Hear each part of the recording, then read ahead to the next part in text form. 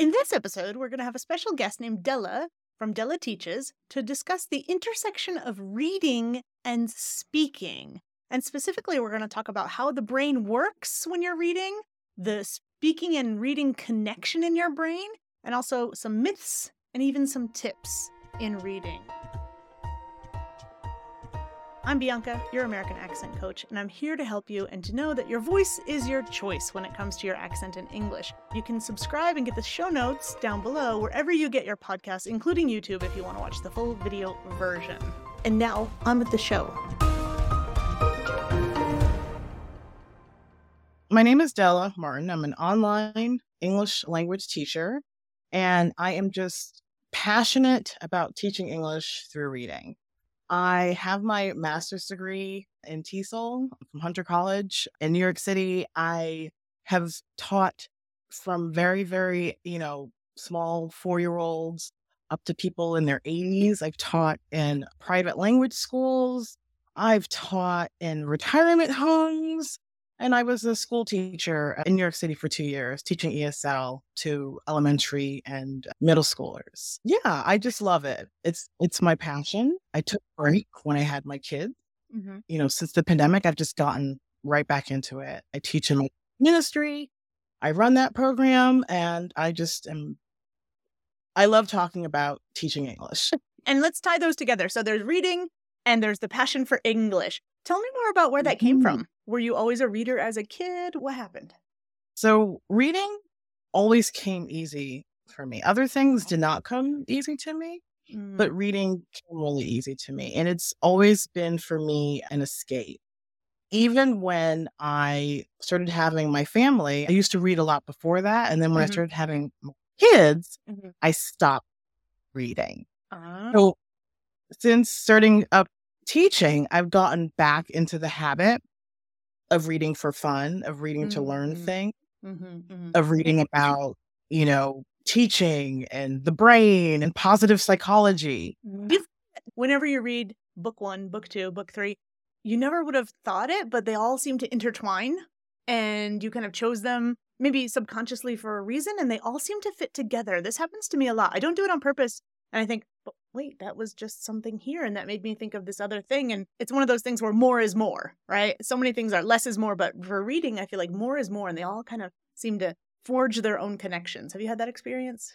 I can see that, definitely. Because I find that I read one book by one person, like, I want to learn about like emotional intelligence. So let me read Brene Brown. And then it spirals into, let's start talking about positive psychology. So let me read this other author. And then you see the kind of connections in it. I think it's also about following what interests you and just knowing there are so many people out there who have so many different thoughts and opinions about a topic, so many different takes on it and so many different ways to express those takes. So I can see that. Exactly. In fact, speaking of Brene Brown, have you read Brene Brown's book, The Atlas of the Heart?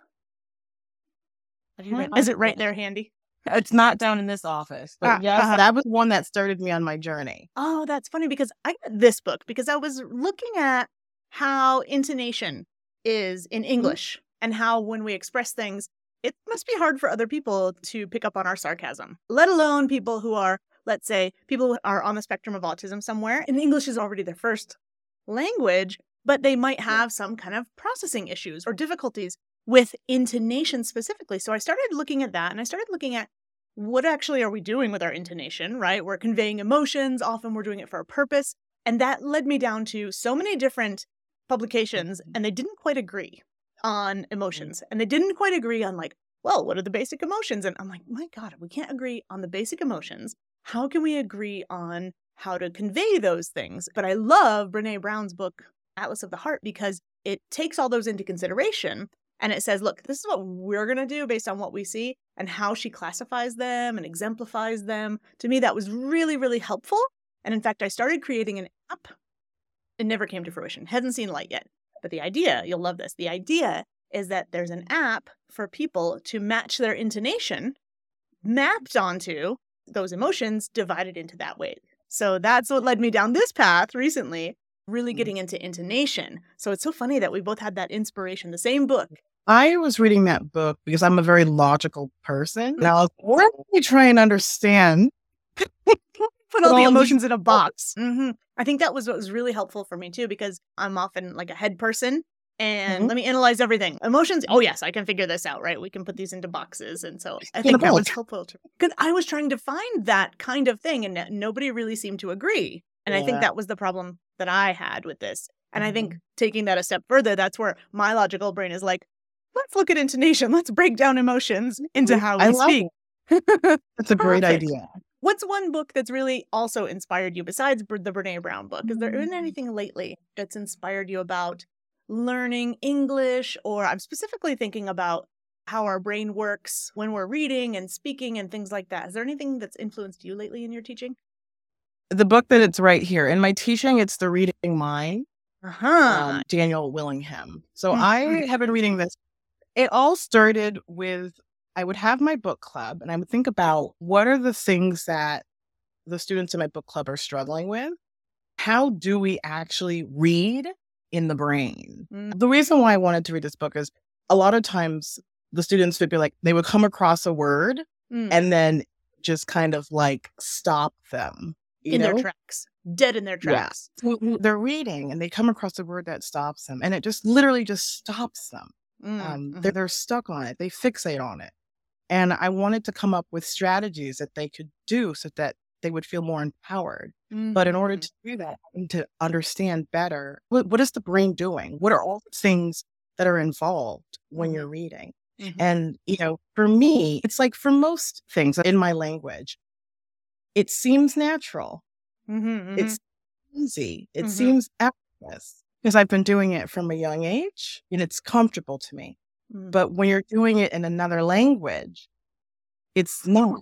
Yes. There's a lot of mental processes that are going on in the mind when you look at a book, when you look at print on the computer screen or on your phone, or you're looking at an article or a blog, or you're just, looking at your e-reader. There's a lot that has to happen. And there's a lot to practice before it becomes effortless, comfortable. Yeah. That makes me think of, I don't know if you're around the same age as me, but when I was a kid, this is dating me, the computers were still kind of new. There was a time when computers were new. And in my school, we were super advanced and we had like 3 computers that kids could take turns on. And so in your lunch break, you'd like make the little turtle cross the road by using the arrow keys and stuff like that. But I remember there was this program where you would kind of make a stick figure walk. And you think, just walking. I know how to do that. I do it every day. I've been doing it every day. But you forget how much effort it took as a baby to get all that stuff coordinated. And then when you try to make it happen on a computer in the past, you then realize like, wow, this is so difficult. Like there are so many little things that you have to coordinate and get right. And it's such a complex process, but we've internalized all of those things. And that's just walking. And, most humans can walk. But like you said, now it's in a second language. It's not like I walk differently in another language. All of those skills are transferable, but now there's so much of my life that I can't do or do as well in my second language. And a lot of my input is text-based. So what happens then? In your opinion, what happens between these symbols on a page, this black ink, let's say on top of white ink, what happens between that page, through your eyeballs, into your brain? Magic happens in there and some thinking goes on. What is that black box all about? It's a lot. I have for myself just drawn a picture of the brain. Your eyes see the print on the screen, right? So then you see the letters from the words or the sentences, and then you have to process the sounds that these letters are making.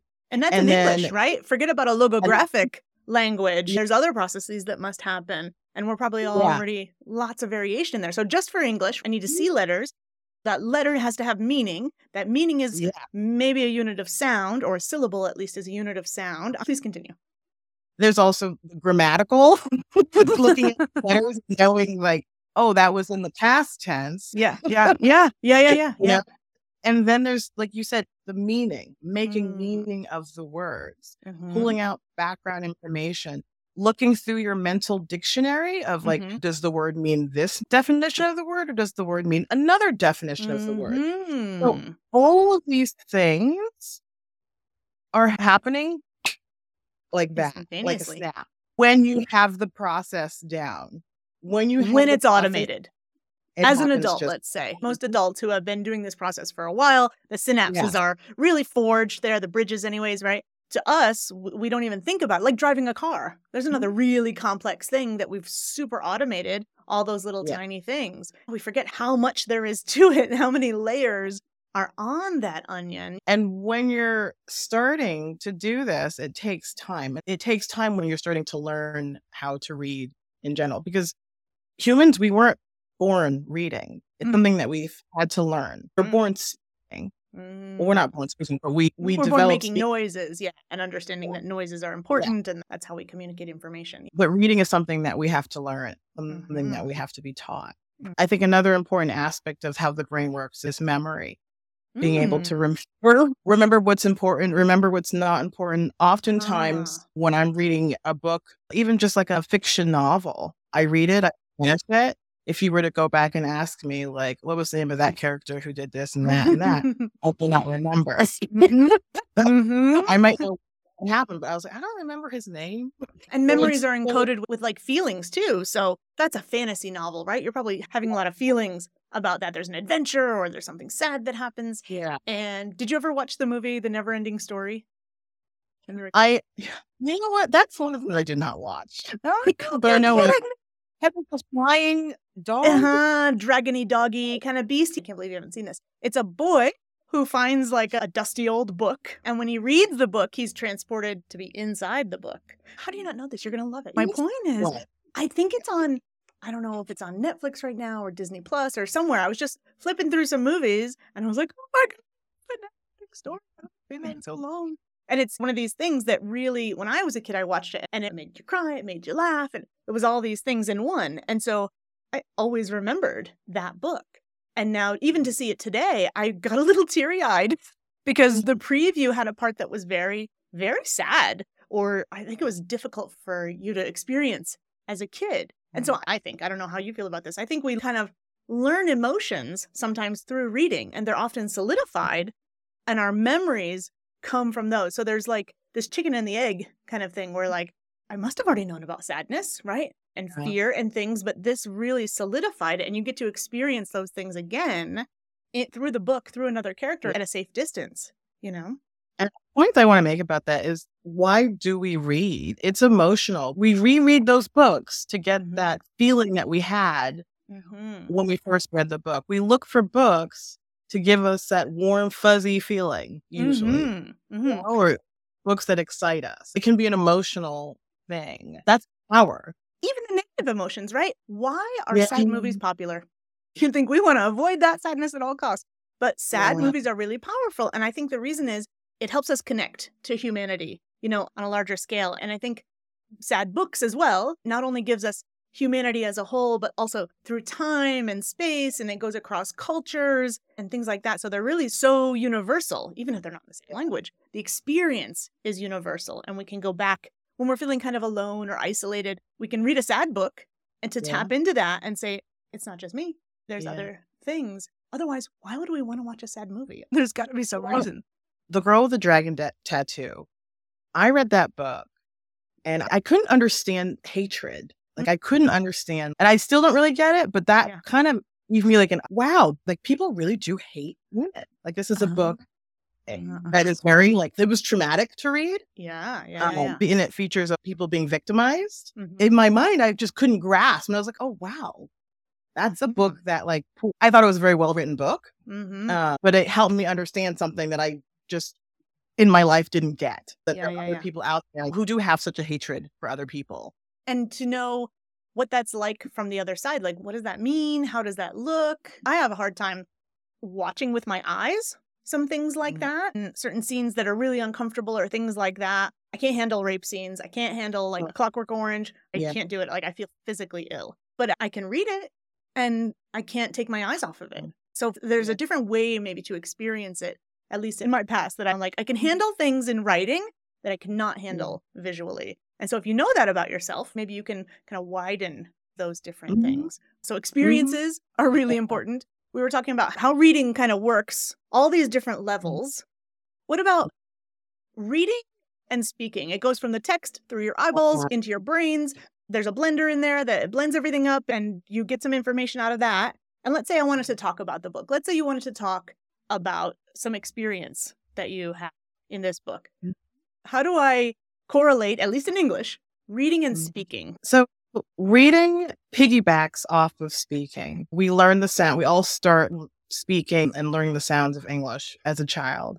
And then reading, we have to learn the letters. We have to learn the sounds. We have to learn how to manipulate books, how to interact with books, right? Mm-hmm. I'm really big on talking about books. It doesn't have to be a quiet, solitary thing where I keep what I'm reading to myself. And it's the communication. It's about communicating with others what excites you. It's about communicating with others books that you thought were terrible. What I recommend, don't read that book. It was trash. Really about making it a social experience. There are book clubs which you meet at a bar. I have yet to go to one, but I want to. And you have maybe 30 minutes to chat and socialize. And then you all have quiet time. Hour to read a book of your choice. And then after that, okay, reading time's done. You come back to the group and you socialize more with people. You can say, oh, I read this and I talked about that. Reading is just a great way to bring people together in conversation. And I think especially for English language learners, if you love to read in your first language, why not try and develop this skill in English? And something that people maybe don't realize or neglect or something, and it's not their fault, they just might not know something like this, but you've got language 1, language 2, whatever they may be. And some people, let's say they move to a new country and they want their kids to really thrive, right? And they think, we got to cut language 1 out of this household. We got to work on language number 2. Seems to be a myth. You're shaking your head. Tell me why that's problematic. It could only add. Reading, it only adds. It just gets you running through those processes in your first language automatically. The benefit of doing that, when you start to do it in English, it helps you. It helps you automatize the brain processes and start reading more, reading effortlessly, or especially just do it. I used to teach, and a young girl came from the Dominican Republic, and she was very intelligent, but she didn't know any English. And the book of choice in English was To Kill a Mockingbird. Oh, somebody reading that right now. A Japanese student who's an adult. Yeah. And he said, why does everyone love this book so much? He's like, it's on all these top reading lists. I guess I should, read it and watch the movie. And I was like, if you're ready to cry, you can do it. So, I do. But what we did is how we approached it was listen, we're going to read this book in Spanish because let's start from there. You can get the comprehension of it, right? And then what we'll do is we'll work on talking about the book the way that you can with the language that you have in English. And she had very strong literacy skills in Spanish. Awesome. So she would read it in Spanish. Yes. Do you find a lot of people are, how shall we say, resistant to this idea? Like, oh no, I need to read the book in my second language. I don't realize I'm not quite ready. I'm not there yet, but that's my goal. And so that's what I'm going to do. And at least I've had this experience where and I've had it myself in Spanish too, because I've gotten a little bit ahead of myself because I think somebody said, oh, that should be a goal of yours. Like not watching subtitles, or captions. No, you should turn the captions off. Please, it's a tool, right? And so I think that some people think they should be able to just jump ahead and read their whatever book in that second language and they'll figure it out as they go along. That's one strategy. But I'm partial to your strategy, which is in your first language, whatever that is, you should know the material so that you can then use it as a support system, maybe for the speaking, Yeah. Find a book that you love. Find a book that you love in your first language, right? That may also be in English. Read it over and over and over and over and over again. My favorite books, I haven't just read them once. I come back to them. Oh, yeah. Like movies, like series. Yeah. Like old friends. Yes. So, not just one time and done. And then you can check off that I've read, The Great War and Gatsby. Peace. Yeah. Just did it as a challenge. Yeah. You can come back to it. And I think when you do come back to it in English, after you've gotten the major kind of ideas and the important context and, some of the things that the author is trying to tell you, but it's not written out, like you'll get that in your first language. And then you can kind of see how that might play out in English. That's kind of like really, really advanced. Like if you still are like, no, I want to read, War and Peace. You can get the guided readers. Yeah, because, for example, War and Peace is the size of a pillow. You can use it as a pillow. But also, each chapter of War and Peace is only like 4 pages, right? So you could actually chop it up into manageable pieces if that's your goal. So not to say about the goals, but for you just showed us some books that are called guided readers, right? So, and these are for specifically adults. Can you tell us more about what the benefit is of these guided readers?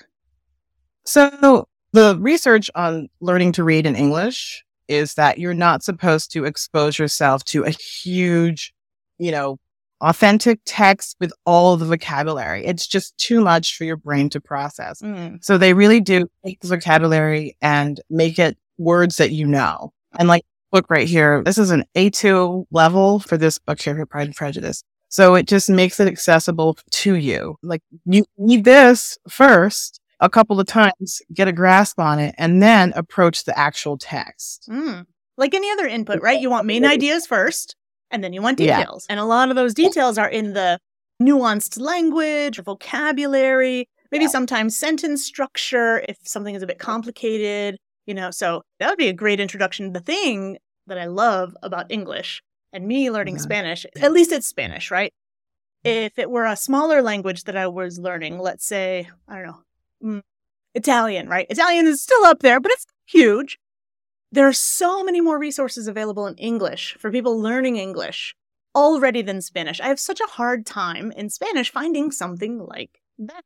And the ones you're talking about, these graded readers, like they've passed through many hands, many experts have put this together specifically to make life easier for you, to make your language learning more pleasurable, to make sure that you're getting the most out of it. And then like a friend, you can go back. You can up your game a little bit and finally get to the authentic text and get the most out of it. Because if you start with that first, there's a lot more chances for failure and you might be frustrated. You might put it down and then you might not go back to it when the path is actually simpler. It's almost like saying, go run a marathon, right? Don't do any training. Just go marathon. It's fine. Like, no. It's overwhelming. It's overwhelming to just have to be dealing with the authentic text right away. You have to work your way up. You have to build that reading habit. They make these books for adults. I wouldn't just pick up a book in Spanish and just start reading. I need to be able to get a better grasp of the vocabulary and the grammar before I just dive right in. I'm doing the same thing with myself. Like, okay, because Spanish is the language that I'm working on now. And I thought, okay, what book do I know really well in English that actually the original is in Spanish? So I was working on The Alchemist because love that book, read it 1,000 times.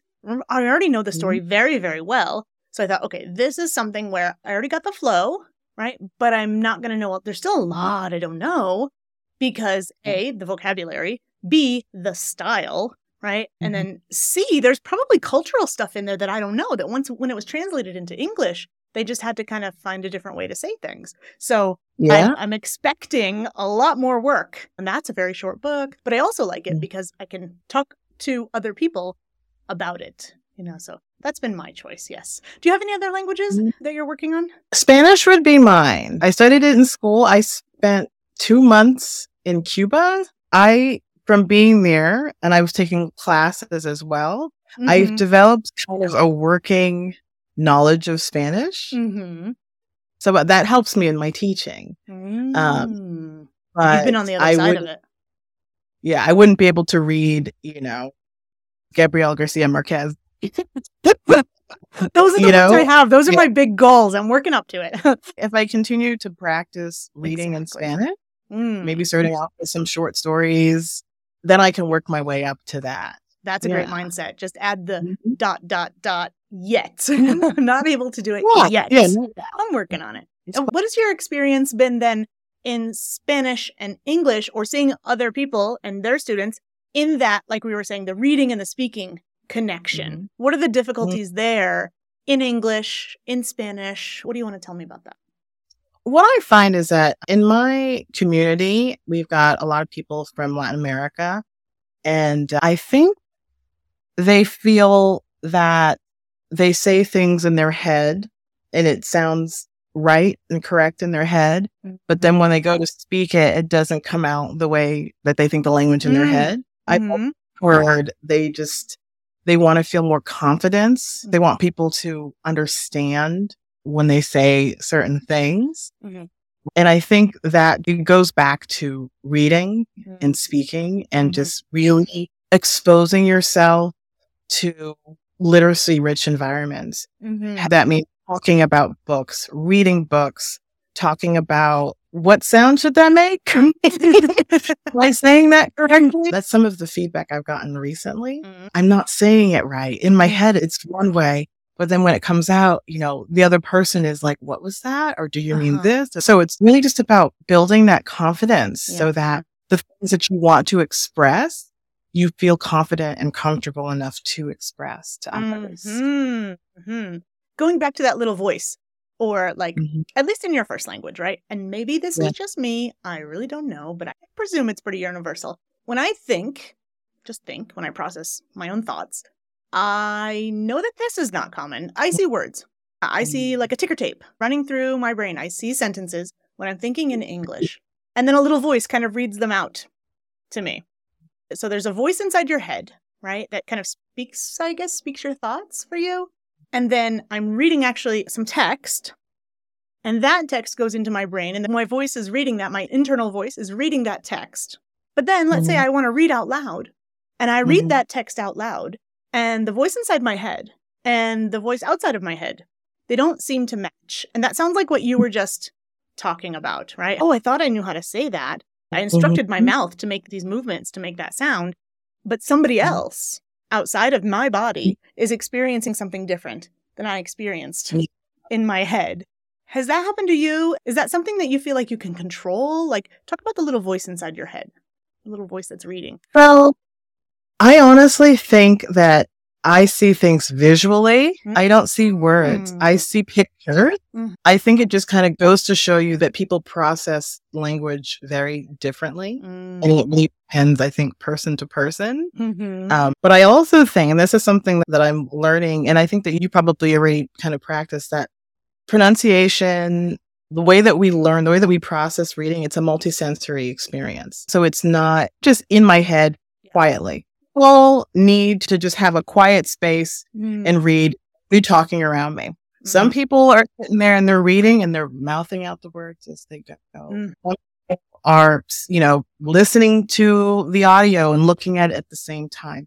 So I think it goes to show that it's good to kind of practice different ways of reading, thinking about how you process language, of taking it in and figuring out what's more comfortable to you, what works best for you. What do you enjoy more as well? I really love sitting in a coffee shop and reading, or I like sitting in the sun and reading. I enjoy that more. I'll be getting as much out of it, but I'm enjoying my time. I might not be able to tell you what I just read, but I had a great time just then. And I think, at least in the past when I was growing up, we weren't taught this in school. We weren't taught to think about how you process language, right? And now that's luckily a tool that we can use to get to somebody and say like, do you see pictures? Do you hear words and noises? Do you see a ticker tape? I know that I'm probably in the minority there too, but we have multisensory experiences and probably no two of us are exactly alike. And you mentioned the pronunciation thing. When English is not your first language and you're looking at something and you look at something and you have a guess of how it's pronounced, and the little voice inside your head says or writes or gives you a picture of something, then you make that association there and something may or may not come out that's the same. So there's almost like sometimes a disconnect. Have you noticed that with people? That there's a disconnect as to what they think, how they think it should be pronounced, and how they actually say it. Does that make sense, what I'm trying to say? Would that be just because of the difference in letter sound systems? Is that I'm thinking, like for example, The word on the page is P-A-I-R. I saw a pair of pants. And somebody sees that and A-I, pyre? They have to work through the spelling and they have to get something to kind of latch onto. And they're probably not thinking about fruit in their head, right? So if you think about apples and pears, right, then pear pants. And there has to be some kind of connection there. But until then, it's almost like I've kind of seen it in people's eyes. They're almost translating. They're translating the way the text is. They're almost translating it into their second English, which is like how I should say this versus how it's written, because English is not very transparent in those things. So there's almost like a disconnect between what I'm seeing and what I need to say. And there's almost a second layer. I'm just going to call it translation, more like transcription in their head. And it becomes automatic by exposing yourself to that word over and over and over again in different contexts. It's not automatic yet. So your short-term memory is working hard to just kind of be like, wait, which one is that? Do I say it like in my language? Do I say it in the new language, the second language? So that's why you don't want to read a book with a bunch of really big, difficult words in it that you're not going to see all the time. You want to read books that have common, frequently used words, common, frequently used sounds of English, so that you can get to know it, automatize it. Then you don't have to do the brain work to think about when you see it again. Yeah. What's your target? When you have a graded reader, let's say, or a guided reader, is there a certain number that people suggest? Hey, here is your like I+1, right? Here's where you should be challenging yourself, but only a little bit. So the way that I've used this kind of in the past is that if you open up a random page of a book and you see that there are more than 5 words on the page that you're not familiar with, it's too hard for you. Because you're going to be stopping 5 times. So you really want to just get comfortable with a set of vocabulary. It needs to be effortless. It has to be smoother. Yeah. You need a threshold. For sure. That's not going to stop you too much. So some people I know, they like the stopping and they say, oh no, I go to the dictionary and I keep a log and I make Anki cards and, I do all this stuff. And that's kind of a resource for them. And what would you say to that? They are translators. They would like maybe to study Latin. That's how I learned when I was in studying Latin. And basically just translating the text word from word. The Aeneid and all these kind of things from Latin to English. Do I remember the story of what happened to Aeneas? No. Well, that's a really good vocabulary that helped me when I wanted to learn Spanish. Yes. Do I remember what happened in the Aeneid? No. No, you were too busy analyzing. So your logical brain loved it, right? But your heart brain didn't get as much out of that particular one. So there can be different purposes behind that. Don't think like, oh, you can only do this, this is the way to read and that's it, right? There's other good purposes, good reasons for reading, Yeah, absolutely. So we kind of know how the reading works in the brain. Are there any, let's say, fun facts or interesting tidbits that you'd also like to share? Because I want to hear about myths and tips too. But first I wanted to see if there's anything we've forgotten. I guess this is kind of a myth. People assume that you read like word by word, that you just fast readers are just reading it. That's the word, next word, next linearly. Word, Just no. That's not how it's happening. What's happening are all these brain processes, looking at the letters, making the letter sound connection, making the meaning connection, the grammatical meaning connection. That's all happening instantaneously. We don't read word by word. We really do investigate in our minds every little tiny aspect of reading. Happens so quick, especially when we're familiar with the vocabulary, the words. Even if I'm reading kind of fluently, a missing comma is going to trip me up sometimes. And so little things like that. And you don't know what the problem is, but your brain kind of stumbled a little bit. And I'm like, wait, what? And then you have to go back and figure out where the problem is.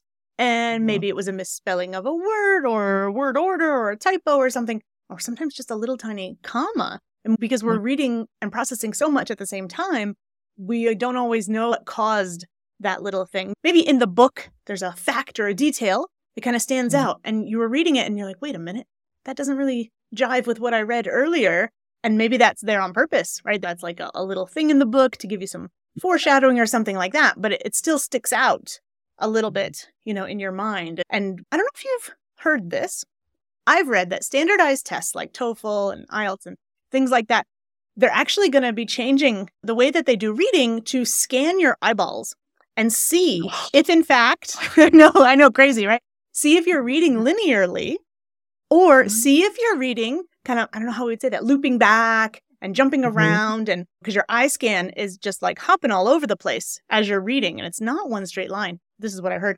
And soon they're going to be able to tell by your rapid eye movements, not your sleeping ones, but how your eyes are moving, what you're scanning, and they're tracking that to see what your actual reading level is.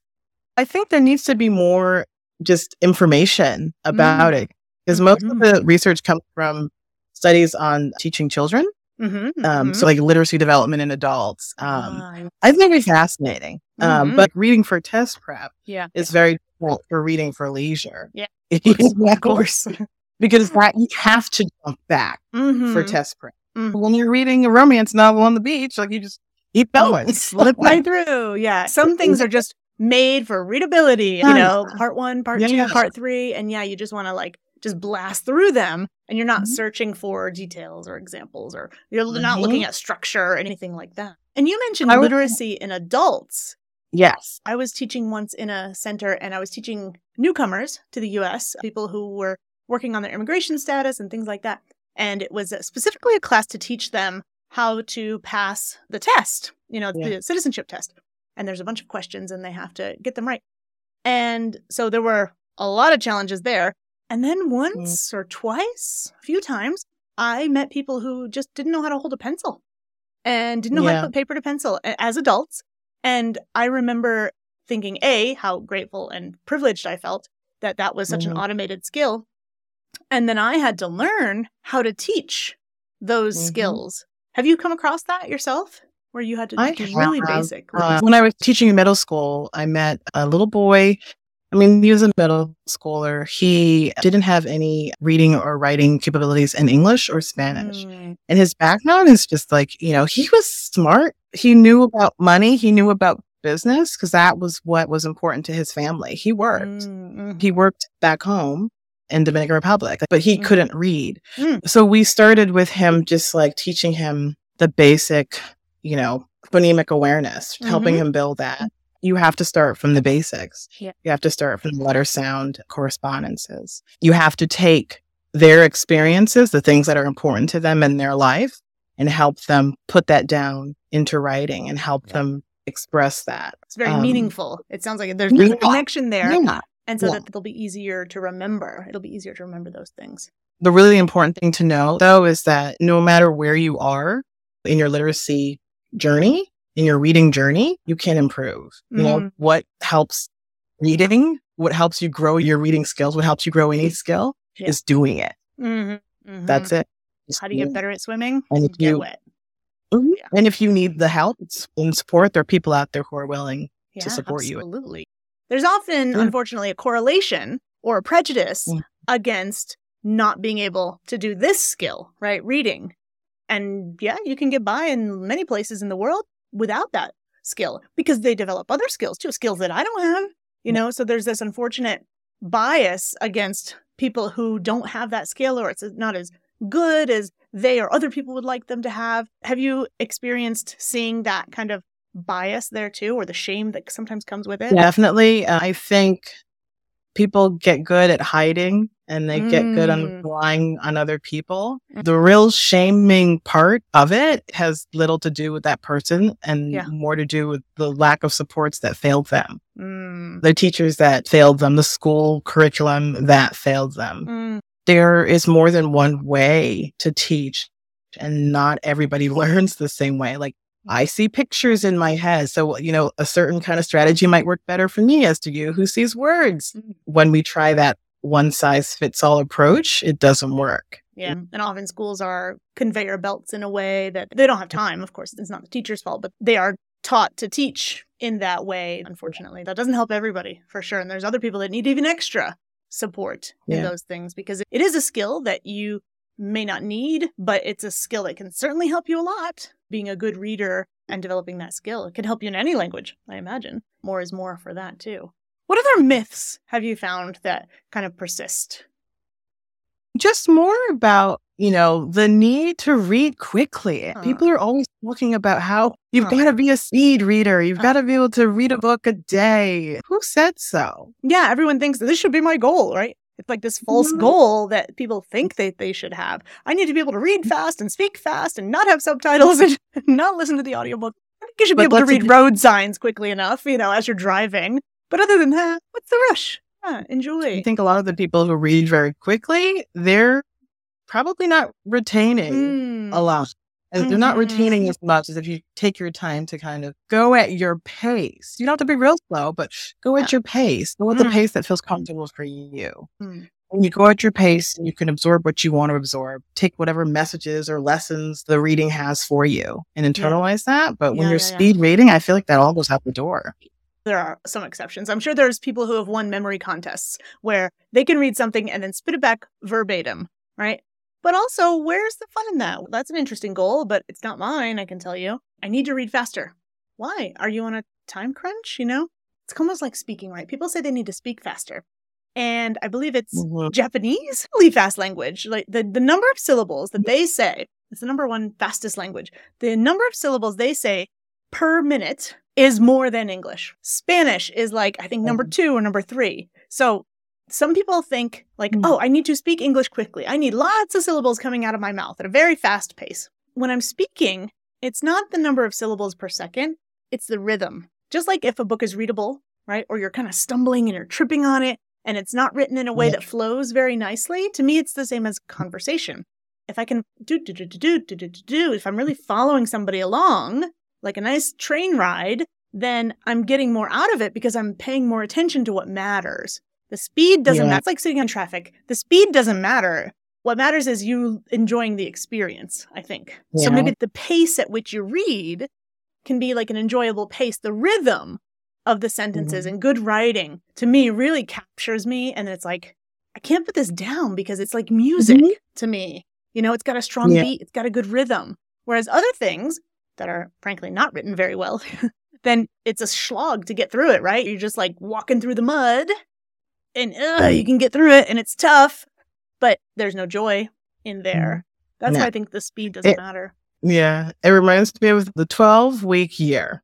I read that book and I remember there was 2 chapters in the book I could just not get into the rhythm of. It was the chapter that was pointed towards sports. Okay. Kept using a lot of like sports references and sports terminology. Everything else I could speed through, but this one, it just kept stopping me. I was like, I don't get the game of football. For somebody else, that was the flow also, and maybe something else didn't quite catch them. When a writer has a very clear audience in mind, it really speaks to them, right? People who are authors and they're like, I'm going to write this for everybody. Well, you're writing it for nobody. And I love picking up a book and going, that's clearly not for me. Put that down. And I like the no's sometimes more than the yeses, because I like knowing that I didn't read something that A, probably wasn't meant for me, and B, I probably wouldn't have enjoyed either because there are going to be analogies and things like that I don't connect with. So I think finding the material that speaks to you, too, is also really important. Don't just read things that other people tell you. Read what speaks to you. And what other myths have you come across? Myths or tips? Let's see. So in terms of a reading tip is, again, we just talked a little bit about that. Read what interests you. That's how I started getting back into reading. I was like, I love science fiction books. That's what I started to read. And then I was like, oh, okay, let me check out this romance genre. Let me check out this self-help, book for entrepreneurs. And then if you pick up a book and you start reading and it doesn't hold your interest, you don't have to finish it. Yes, people feel like they have to be committed. They're like completists, right? That can hold you back for sure. You feel like you have to complete something. And and it's so much better to say no and start something you really enjoy. And speaking of one certain, let's say, genre, right? You say science fiction. I love science fiction, first of all. We'll talk more about that later. But some people might say, science fiction? That's silly. But there are so many subgenres of science fiction, right? That you might not realize. Like, for example, there's certain subgenres of science fiction that I don't like at all. And there's some that I'm just like, I'll read and reread and reread again and again and again. Yes, yes. Give it another try, take a deeper look. For me, reading is a lot like restaurants, or books are a lot like restaurants, right? I have a friend who thinks she has good taste in restaurants, and she is also very, let's say, adamant. She's very picky. She's very adamant. And she thinks if she likes the restaurant, it's a good restaurant and everybody will like it. And too many times, because she's also very picky, I'll go to the restaurant she wants to go to. And she, wasn't that the best? Wasn't that the best restaurant you've ever been to? Yeah, it's great. Like, it was like, not for me. Yes. And then I have other people who our tastes are very similar. And if they recommend a restaurant, I'm there. I'm there and I know that I'm going to like it. So I feel like getting recommendations from people who have similar reading tastes as you, oof, I totally go for it. My sister is always recommending books to me. She's like, you should read this. I'm like, okay. But wait, is it like when you read them, you're like, oh, I'm so glad I read that? Or you're like, I just did this maybe to get her off my back? The last book that she recommended to me, it actually was pretty good. I wouldn't have picked it up on my own. I wouldn't have read it on my own. It was because I was bored. I need something good to read, and I don't want to waste my time on something that I'm like, start reading it. Okay, that down. I want something I'm going to stick with that I can get into, and I was able to. That's like me when I'm watching Netflix, and Netflix keeps suggesting these things. I'm like, no, Netflix, I can find my own shows. And it keeps popping up, like, Netflix, leave me alone. I know what I like. And then finally I'm like, all right, Netflix, fine, I'll watch this thing. And sometimes I'm like, really, Netflix? You thought I would like that? Why? And then sometimes I'm like, Netflix? I really like that suggestion. And I was ignoring it the whole time. Exactly, the whole time, yeah. I have to be bored enough to click on that one, right? And then we'll see. Yes, definitely. What are you reading now? What are you into? And what are your thoughts on digital versus paper books? I do both. Here's what I've heard. What I read in the book about the research is that reading digitally can be distracting sometimes. The idea of like, oh, I could click on the definition, know what this word means. I didn't know. That distracts you, that takes you out from the reading. It's go down the rabbit hole. Yeah. That's what I have heard. Like the hyperlinks and all that kind of stuff can stop the process, can stop the flow. And your personal preference? Do you have a preference, or do you like both equally? My personal preference is audiobooks. I didn't even put that on the list. At the same time as physical book.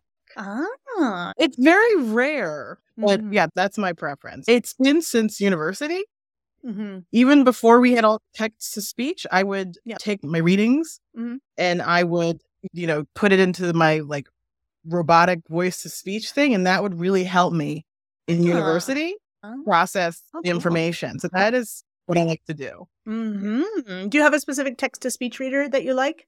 Oh God, I don't even remember. Speechify I use? I don't know that one. I use the one called Natural Readers. That's the one I use. Another thing that I do, I use the open source library. It's like a free library. And some of the books have been turned into speech. The PDFs also have the speech aspect of it. The one I know is something, it's a Vox.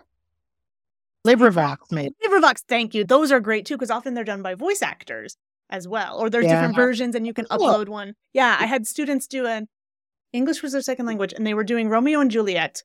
I was doing a literature class. Yeah, it was a high-level bilingual school literature class. I think it was Romeo and Juliet. So there's a way that you can submit that there. So I had them make essentially a play, and we recorded it and submitted it. So there's a way that you could do that too for fun as well.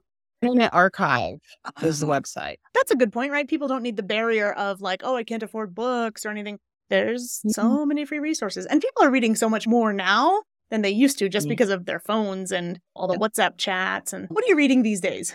So the next book I'm reading is a teacher book. I'm going to try and put it towards my camera. Okay. The Logic of English. That one is just to kind of help we just get a basic grasp on how to teach spelling, how to teach the rules. People are like, why does that make this sound? Like, I want to be able to explain. That's why it makes this sound. Do these letter combinations together make this sound? Yeah. This book means it. People are always English so hard. It just is, just because I want to not use that as an excuse. Yeah. Sorry, it's English. Instead, here's a pattern that might be helpful to you. So let's learn the pattern.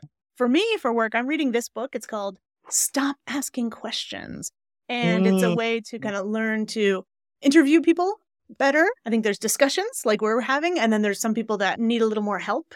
And so I'm trying to learn how to get them out of their shell a little bit better. So that's the one I'm working on for work. What else do you have there? I've got this book. I read it recently. Mexican Gothic. It looks familiar. The cover looks familiar. So what I like about this, it's kind of this like, the word is dark drama, like macabre, kind of like a Gothic novel. So it's kind of a family story, a young woman and family issues and a creepy house. It's fun. I don't read that much fiction. I read science fiction, which I love, but I don't read much, let's say, non-science fiction. Here's the book I wanted to show you earlier. I got it in digital, and then I loved it so much. Number one, I bought the hardcover of Atlas of the Heart by Brene Brown. Not only that, look, we're twins. Not only that, but I give it as gifts. Like for Christmas or somebody's birthday. Such a good book to give as a gift, because I think we could all use more emotional intelligence. And I just love how she breaks it down and gives examples. Yes. What else do you have over there? What else are you reading? So there's this book, The Women's Strength Training Anatomy Workouts. Again, like everything has a name. Like all of your muscles have a name, and I want to be able to name them, and I want to be able to use them. I want to be able to not hurt them. So I've been reading this book, and I like this book because it's a narrative and it has some good common sense tips about how not to hurt yourself at the gym. That's important. Yes. Don't get hurt at the gym. You know, when I was in university, I took anatomy courses because I was a biological anthropology major. So we took anatomy 1 and 2 and like a lot of anatomy courses. And I really liked it. My logical brain was like, yeah, I'm going to put labels on all these things. I'm going to remember them with acronyms and all these things. I loved my anatomy courses. And then, I don't know if you know this, I had a brain tumor when I was just at the end of university. And it was really advanced by the time they found it. It was about the size of a golf ball or a chicken egg inside my head, behind my ear. And one thing that I felt really comforted by was my knowledge of anatomy already. So I didn't have to have these big scary terms. I already knew what the trigeminal nerve was and the hearing imbalance nerve, and I knew a lot of the brain structures and things like that. And I wasn't as scared or terrified when they would say like, oh, and this might happen. And, you know, maybe you'll have seizures and there's swelling in the brain. And I thought, this is not something I need to worry about now, because I felt really comforted by my knowledge already. So that's what it reminded me of when you showed me that Women's Anatomy for Strength book, is that like knowing those things and visualizing those things can take a lot of anxiety out of some of these things, even if it's just a workout. And knowledge is power. The only reason why I started this whole weight training thing was because I kept hurting myself doing everyday around the house. Oh, no. And so I learned that if you want to not hurt, you have to move the things that hurt. Yeah, that makes sense. Let's see, what else am I reading? Here's another one that I got digitally, and I loved it so much that I had to get it in paper, because I like holding these things in my hand. And I feel more engaged just turning the page. But if you haven't read this one, highly recommend it. It's called Girl Decoded. And it's about an Egyptian woman who, when she was growing up and the internet was still new and this electrical, mechanical thing was still kind of a new thing, she was thinking the whole time, like, hey, these machines are very cold and they don't really interact with us on any kind of emotional level. But they can't do it on their own. We have to teach the machines. We have to teach the AI the emotional intelligence. So she's been trying to bring emotional intelligence into artificial intelligence. And so now she does like a face recognition software that can tell your emotion based on, I think it's like 70 points of data. And it can judge with pretty good accuracy, like how you're feeling. So getting our devices a little bit scary, but I would like my alarm to know if I really need 10 more minutes of sleep or if I'm just being lazy, for example. And my interest in intonation, I think, goes with that, because I think it would be, you know how kids, well, a lot of people, when they talk to Siri, they're quite rude, right? And it's been found that people who do that a lot, then they forget their manners with humans as well. So I would like those devices not to respond until you say something nicely. For example, like, I think that would be good for us. So that's another book I'm reading. Do you have anything else in front of you? I have not started this book. I have it on my Libby to Yeah. read. Mm. I know that this author has wrote another popular book, but I Mm. like books that are about different cultures and just like the cultural experience in other countries and just Mm. What's whatnot. the name of that book, by the way? And can you explain Low, what Libby is for people who don't know? Oh, yeah. So this is The Lowland, and the name of the author, Jhumpa Lahiri, and I think I'm saying that okay. Mm-hmm. And Libby is just my library book app. So my public library, many public libraries are connected to Libby. So you can get your books just like you would go into the library. You just get them with your library card over your phone or your computer. Oh, okay, great. So we'll put that link also in the show notes. And any other things that we've mentioned, we'll put those links in there too. Yes. So do you remember when travel books were more about going to the place and feeling like you were really, really there? And then you had other books that were more about the transformations that the person was going through in the place, and it was less about the place. Yeah. For me, I like ones that kind of show the place more than the character. That's me, though. That's my preference. Mm-hmm. I agree. I used to read a lot about Cuba before I went. And so just in my mind, I was like, so when I got to go, it was like amazing. I love reading about places, especially when I can't actually go there. Mm-hmm. Mm-hmm. And if you are going, then it primes you too. And they say there's something about how memories are encoded. How we feel about our memories is either how we were before the thing happened or how we think about the thing after the thing happened, right? And that colors our memories a little bit too. So I imagine you reading about Cuba before going, that enhanced your memories so much more, right? And there's so many places that I would love to visit, but we can't go everywhere. So kind of this armchair travel is something I've always loved. Yeah, I love that. I have one more on my list. Do you have any more? I may have a couple of like romance novels. Talia Hibbert is an African-American writer, and she has a bunch of romance novels. They feature women who I feel like are kind of like me. I mean, women who are just like more progressive. I like her romance. Women who have disabilities. Awesome. And like, it can get a little adult, but not as adult as some of the adulty things out there.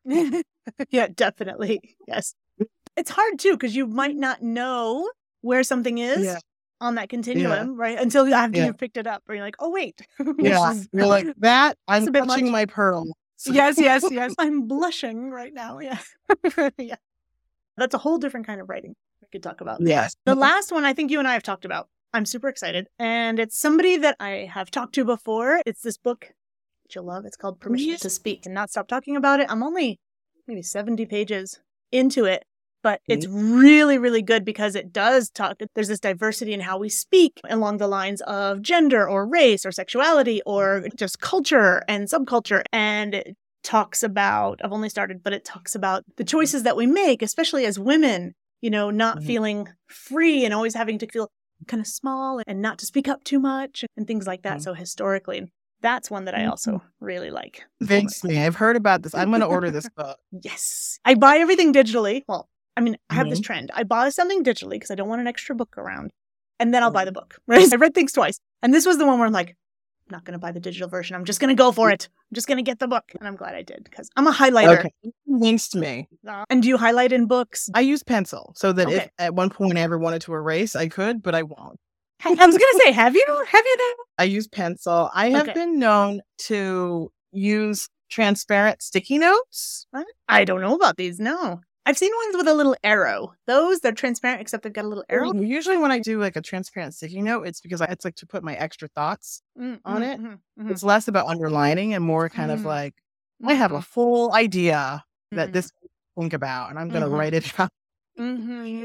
But I also, if I'm reading digitally, I'll do the same. I'll bookmark it and I'll leave either a text note or I'll do like a little voice thing if possible. Notes and comments. Yeah, I'm highlighter and ink pen all the way. I'm like, I am making my mark. And I used to love buying used books with other people's notes in it because I loved the idea that this was in somebody else's thoughts before. And I liked seeing what they wrote. You know, it's almost like the conversation, but without somebody being there. It was very, very, very much fun for me. But I love the idea of sticky notes. I've had this thing. Has this happened to you? Where you're reading on a digital book and you see that somebody else has underlined it. And like 3,684 people have underlined it. And then I have this compulsion to underline it too. Also, I'm like, no, I'm not falling into that trap. I'll underline whatever I want to underline. I feel that. Yes, definitely. Because sometimes I'm like, is that really that important? Not for me. And if there's 3,000 people who underlined it, 2,000 of them did it because it was cool. Yeah. Yep. Yeah. I do the same thing too. I'm like, are you sure you're just underlining for the sake of underlining? Like, let's make sure this is really underline worthy. Yes, because you're a pencil person and I'm a highlighter person. So final thoughts then, of all the things that we talked about or didn't talk about, what's one thing that you would like everybody to know about reading and the intersection of reading and speaking? You know, it's really connected. It's all connected. And I think that with pronunciation, with reading, it's something that you have to do. You have to practice, put it into practice to develop your fluency. And I think they're both kind of scary things to undertake, but you can improve your English. You can get better if you speak, if you practice, if you read the books, if you accept yourself where you are and are okay with that, and just work on moving forward. I think that's a good point too. Accepting yourself where you are, not to try too hard at something that might hurt you. It might hurt your reading muscles. You pull a reading muscle and you might not want to do it again for a while because it wasn't a great experience. But yeah, a little bit every day. It's a great way to think about it. Absolutely. And Dela, I know we have so much more to talk about because I keep thinking of questions and things to bring up to you and bits of research that I've read and tactics and strategies and myths and tips and all these other things. So we'll have to do it again. We're going to have intersection of reading and speaking part 2. And I'd love to hear from other people too, people who've gone through this, people who've been learning English as a second language and what their experience was too. So maybe we can even do like a panel or something like that and see what's going on there. So I wanted to say thank you so much for coming today and talking about all of this and being willing to share your thoughts and experiences here. You're welcome. I was honored that you had invited me. I love talking about teaching and talking about books. So this is great. Yeah, and I know it's your passion. And I've been wanting to find somebody too that is really excited about these things as well. I talk about what I think is true, but I don't know as much research. I haven't had as much experience as you have. So I'm really honored to have you here today and to say, we're going to do this again soon. Yeah? Yes, definitely. So Dela, if you have anything that people can do to get better at reading, to contact you for some help, what could you advise them to do? So I put a lot of tips and tricks on my Instagram account. So you can always find me and follow me on Instagram. You can check out my website. If you have any questions, you can go to www.delateaches.com and send me a message there. Find out more about what I do, how I work. Yeah. Awesome. I'm sure you can help a lot of people. Thanks again, and we'll talk to you soon, Dela. Okay, bye. Bye. And once again, I want to say thanks to Dela so much for joining me to talk today about the intersection of reading and speaking. Thank you guys so much for listening. And now what I want you to do is join my Discord community. It's completely free, and you can get free help for your accent every Wednesday in my office hours on Discord. So if you want to join, there's a link in the show notes, and I'll see you every Wednesday. If this episode was helpful to you in any way, please subscribe and leave a review. It's actually really helpful to me. I'm your accent coach, Bianca, and I want you to know that your voice is your choice. I'll see you on the next one.